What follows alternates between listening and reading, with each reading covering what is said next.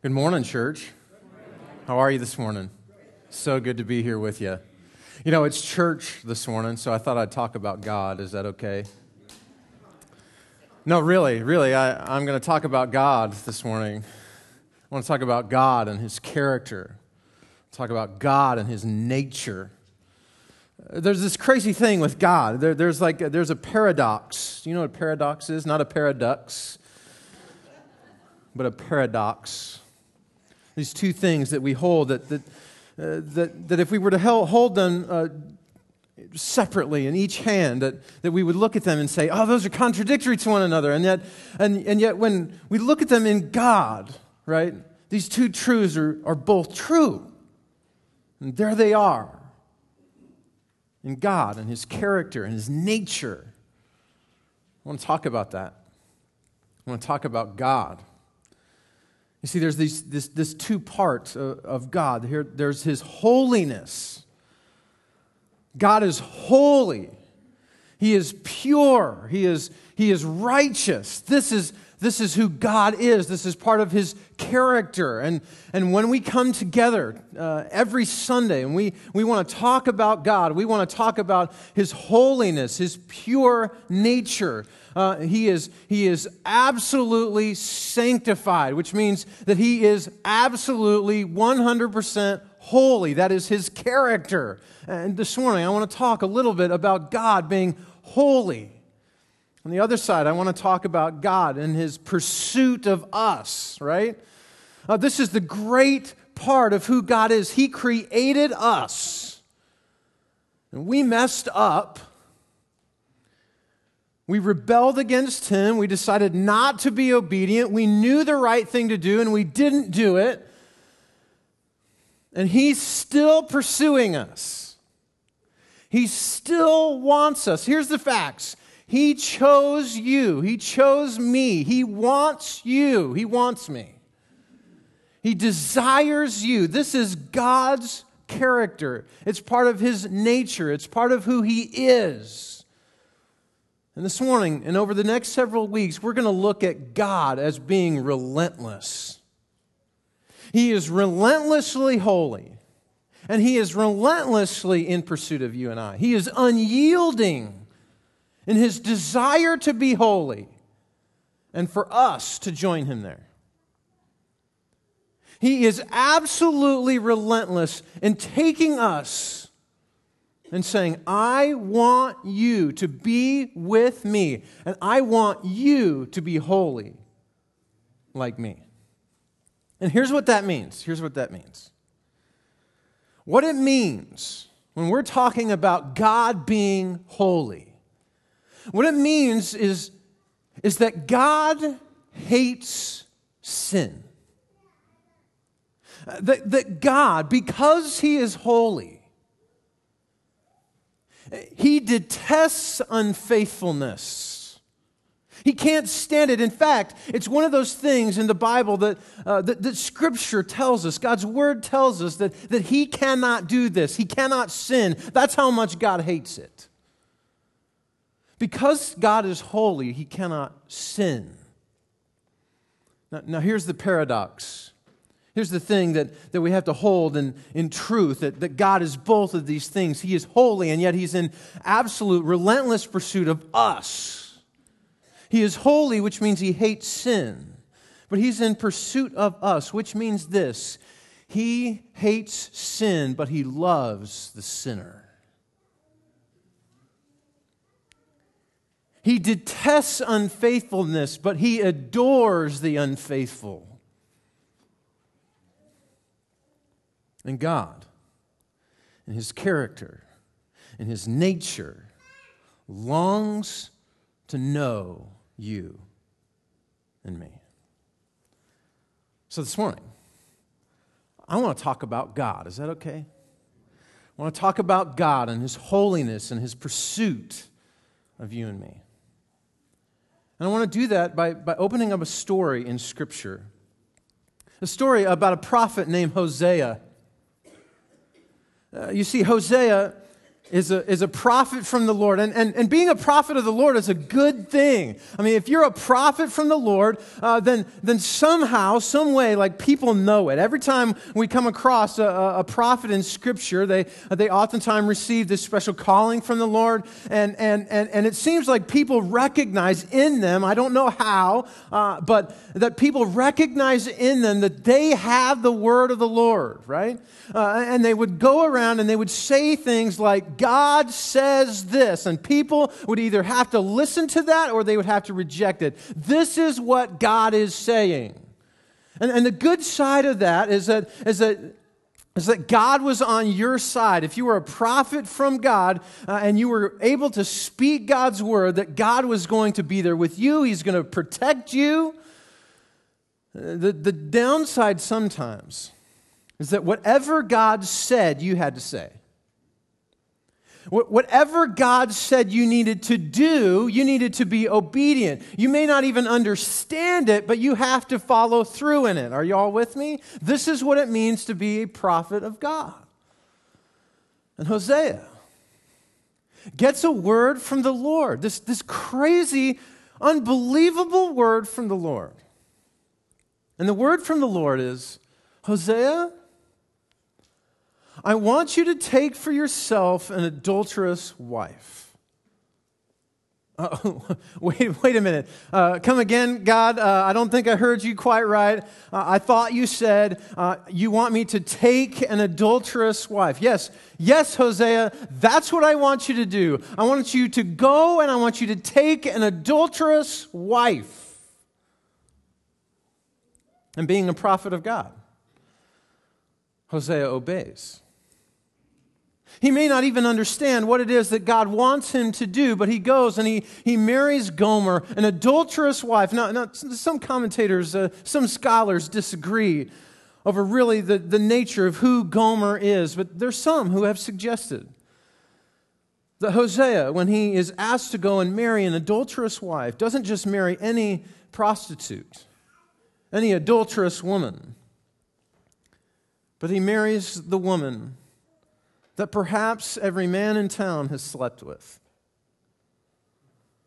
That she was the woman that all other men knew. And Hosea goes out as a prophet from God and chooses her. Can you imagine that wedding ceremony? There you are, Hosea, standing before the preacher with Gomer, the woman that you have been told by the Lord to go and marry. And you are pronouncing vows to one another. The vows, something of a covenant of relationship that says we will be faithful to one another. Some of you have been there, right? And the preacher says things like, for better or worse, for richer or poorer, in sickness and in health, forsaking all others, in accordance with God's commands. You remember stuff like that? And they both repeat them, and they're both there, and they're both wearing the rings. And Hosea knows the entire time that this woman is going to be unfaithful, and yet he marries her anyway. And I just wonder with you, why in the world? Why in the world? Why would God give a word to the prophet to do something so extreme? In the text that we're going to get into this morning in Hosea, the reason is given that Hosea becomes this visual picture of the unfaithfulness of God's people. Now, I warn you, this morning I'm going to talk about God. And when we talk about God and we talk about His holiness and His pursuit of us, then what we also need to recognize is that we're going to collide with God and His character, and He is going to hold that mirror in front of us. Are you ready for that? It's one of those long, maybe hard looks into the mirror. Maybe you have done this before where you look into the mirror and it's not just about the flesh that you are looking at, but what you are looking for is that which is behind your skin. This morning, I want to talk about God. And when I do that, when we look into Hosea, we are going to have to collide with God in His holiness and His character and His pursuit of us. Are you ready for that? Because He's going to hold up a mirror, and He's going to challenge us in the way we live our life. And He's going to tell us something about the nature of sin and the nature of Himself. Are you ready? Join me in Hosea chapter 1. It's page 625 in the Pew Bibles in front of you. If you're flipping through your Bibles, Ezekiel, Daniel, Hosea. Ezekiel, Daniel, and then Hosea. Remember, we're talking about God. We're talking about God's character. He is relentless in His holiness. He is relentless in His pursuit of us. And these two things come together here in the book of Hosea. God hates sin. He detests unfaithfulness. You can't see this any more clearly than in Hosea chapter 1. Join me in verse 4. You see, Hosea, he is going to have some children with this adulterous woman. He is this visual picture of the unfaithfulness of God's people. Notice what he says in verse 4. They've had a son. Then the Lord said to Hosea, call him Jezreel, because I will soon punish the house of Jehu for the massacre at Jezreel, and I will put an end to the kingdom of Israel. That this isn't exactly the kind of light, fluffy language that a prophet of God would like to hear from the Lord, right? Jezreel, it was this place. Jehu had done exactly what the Lord had told him to do. He had carried out the righteousness of God. And what Hosea is being told from the Lord is, hey, that massacre, that bloodbath that took place, you remember that? That's going to happen to the people of Israel. That's going to happen to my people because they have been unfaithful to me. Notice verse 6. Gomer conceived again and gave birth to a daughter. What are we going to name this beautiful daughter? It's not going to be anything like Lydia or Sapphire, these beautiful names, right? No. What are we going to name this beautiful daughter? Verse 6, then the Lord said to Hosea, call her Lo-Ruhamah. For I will no longer show love to the house of Israel that I should at all forgive them. Lo-Ruhamah means not loved. So you have a child that is named Jezreel and representing a massacre that took place. And God is saying, that will happen to my people. And then He says, I want you to name this second child not loved. What is the name of the third child? Look at verse 9. Then the Lord said, call him Lo-Ammi, for you are not my people and I am not your God. What? Wait a minute. Okay, think about this for a minute. You are God's prophet. You are speaking the words of the Lord. You have trusted and been obedient. And God tells you to do this extraordinary thing, and then He makes you a visual message. Hosea's message was his family, you understand. So here is Hosea, and here is his adulterous wife, and here are his 3 kids.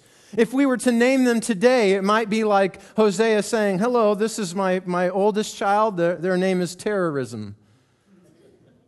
And then their next child, her name is ugly. And the last child, their name is Castaway. Can you imagine?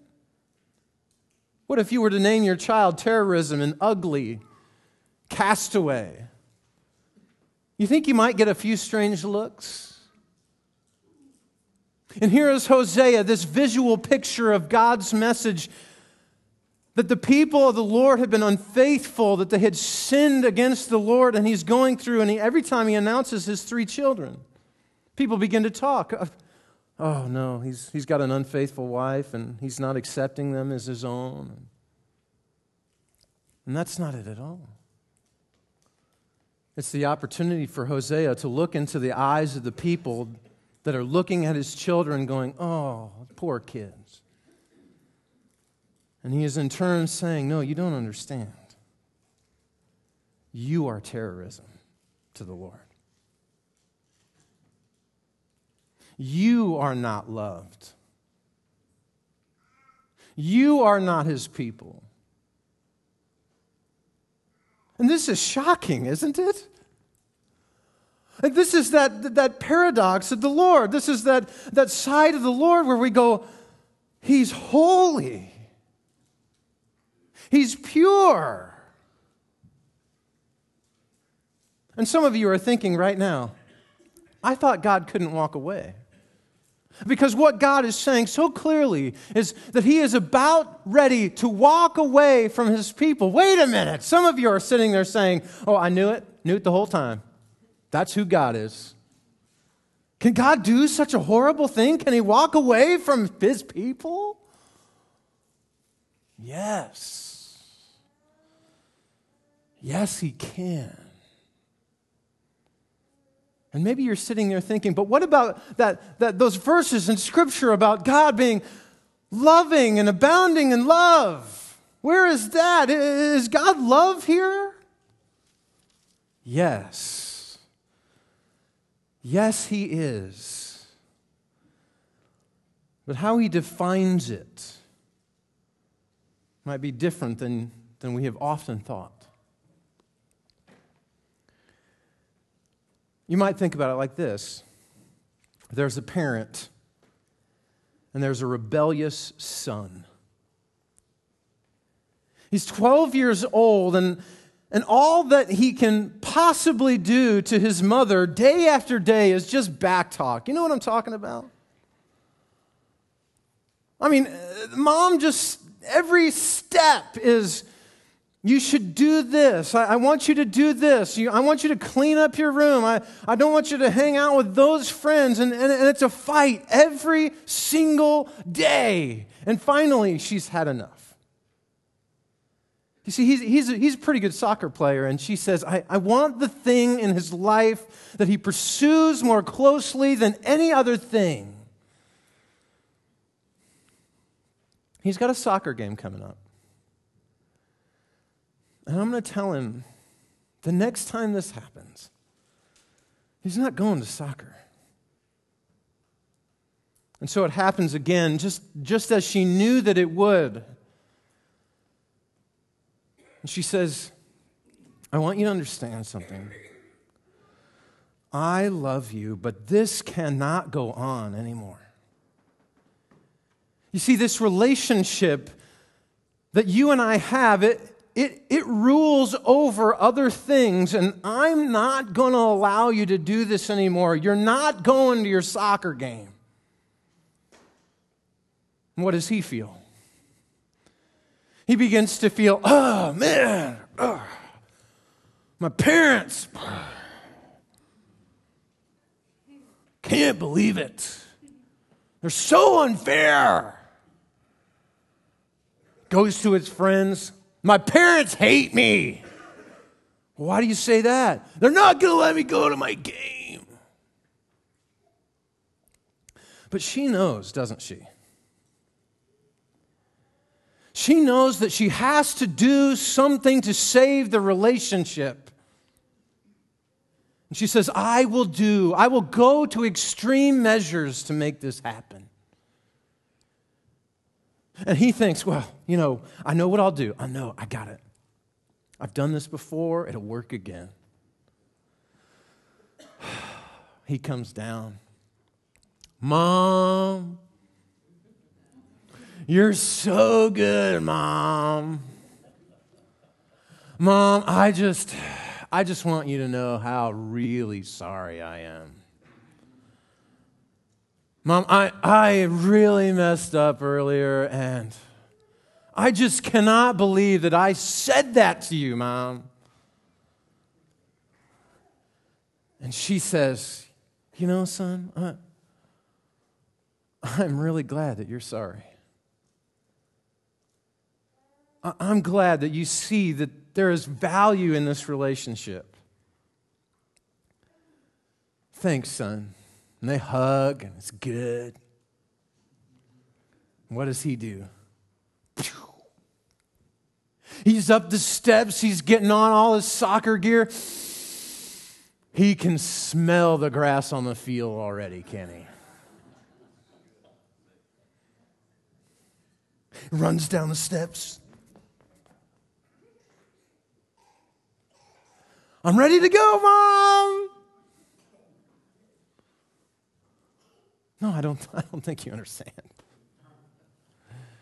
No. I said no, didn't I? There's no soccer game today.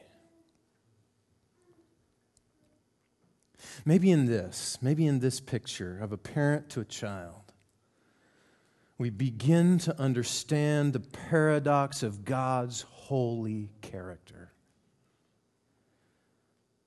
Maybe it's a picture of a parent to a small child. Hey, come on, it's time to go. I don't want to go. No, it's time to go. You have to stop looking at that. No, stop. I don't want to stop. Come on. No, come on, it's time, come on. Okay, I'm going to leave without you.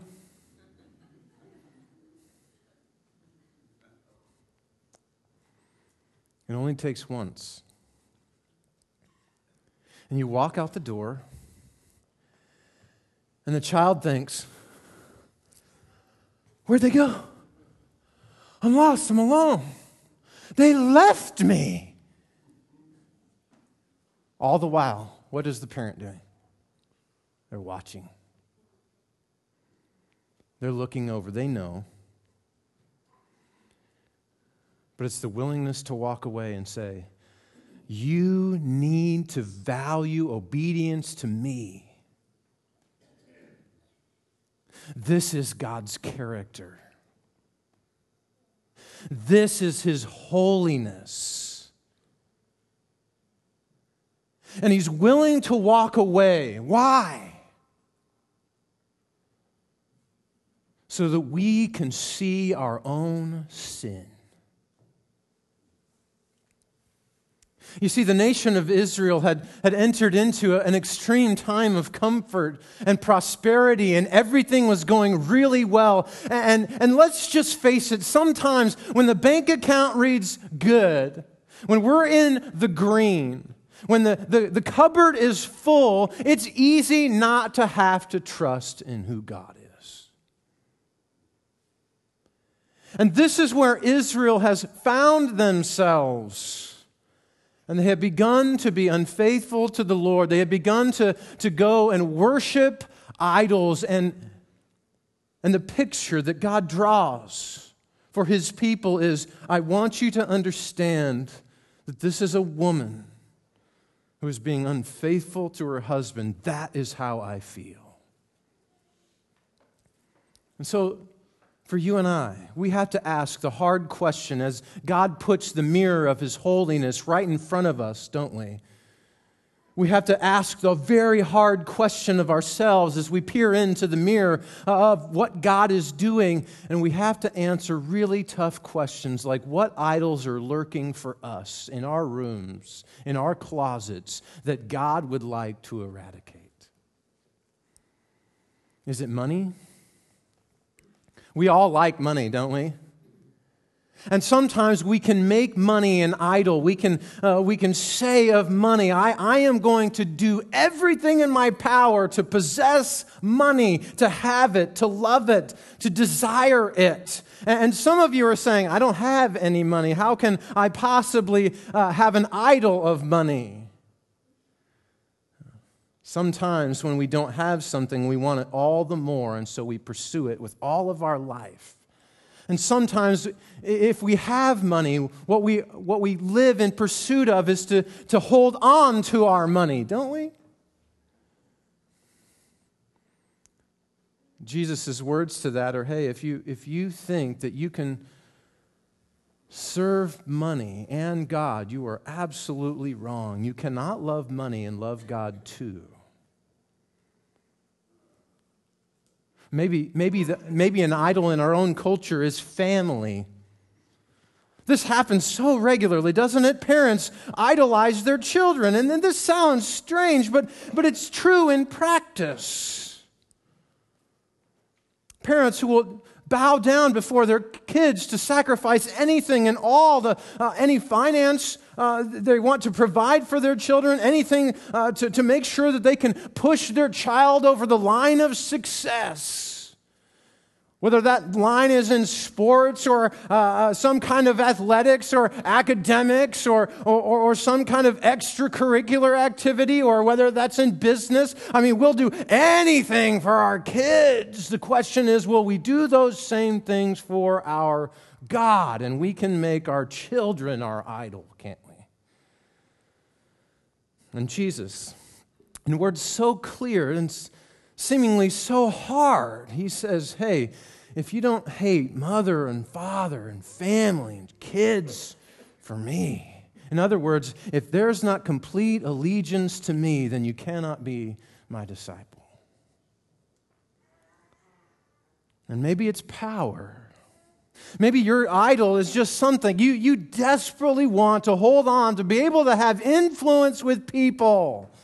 You want to be able to control the kinds of things that happen in other people's lives and in your own. And you pursued power and ability to be able to go in to your business or your surroundings and say, I own this. And you pursue it with all that you are. And it receives far more sacrifice than your relationship with God. And He is putting a mirror in front of you of His holiness and saying, what is the idol in your closet?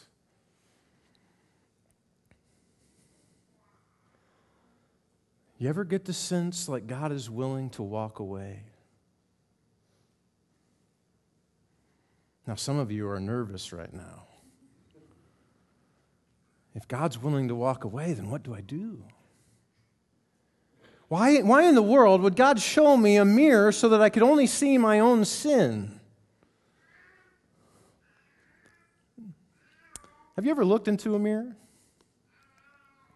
I mean, have you ever looked into a mirror when you have something that you didn't know was all over your face? Have you ever come in from one of those cold days and then work with me here, okay? It's cold outside, but it's warm inside, and the minute you get inside, your nose starts to run, and maybe you kind of do one of these.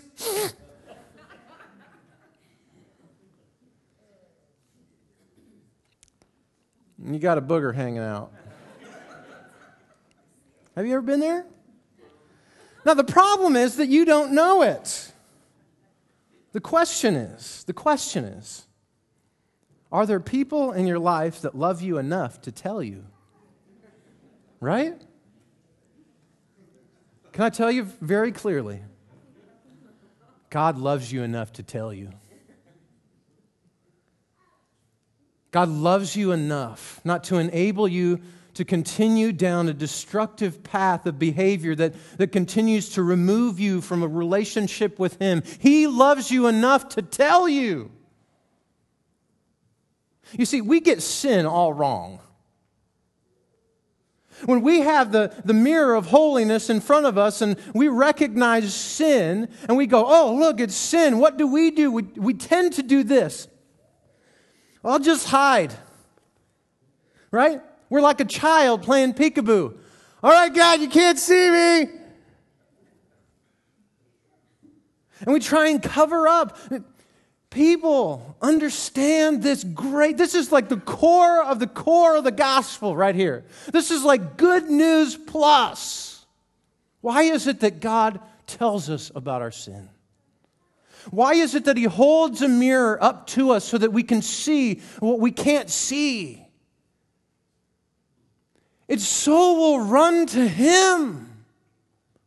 He shows us our sin because He's the one that can do something about it. Look with me. Come back to the text, chapter 1. Look with me in verse 11.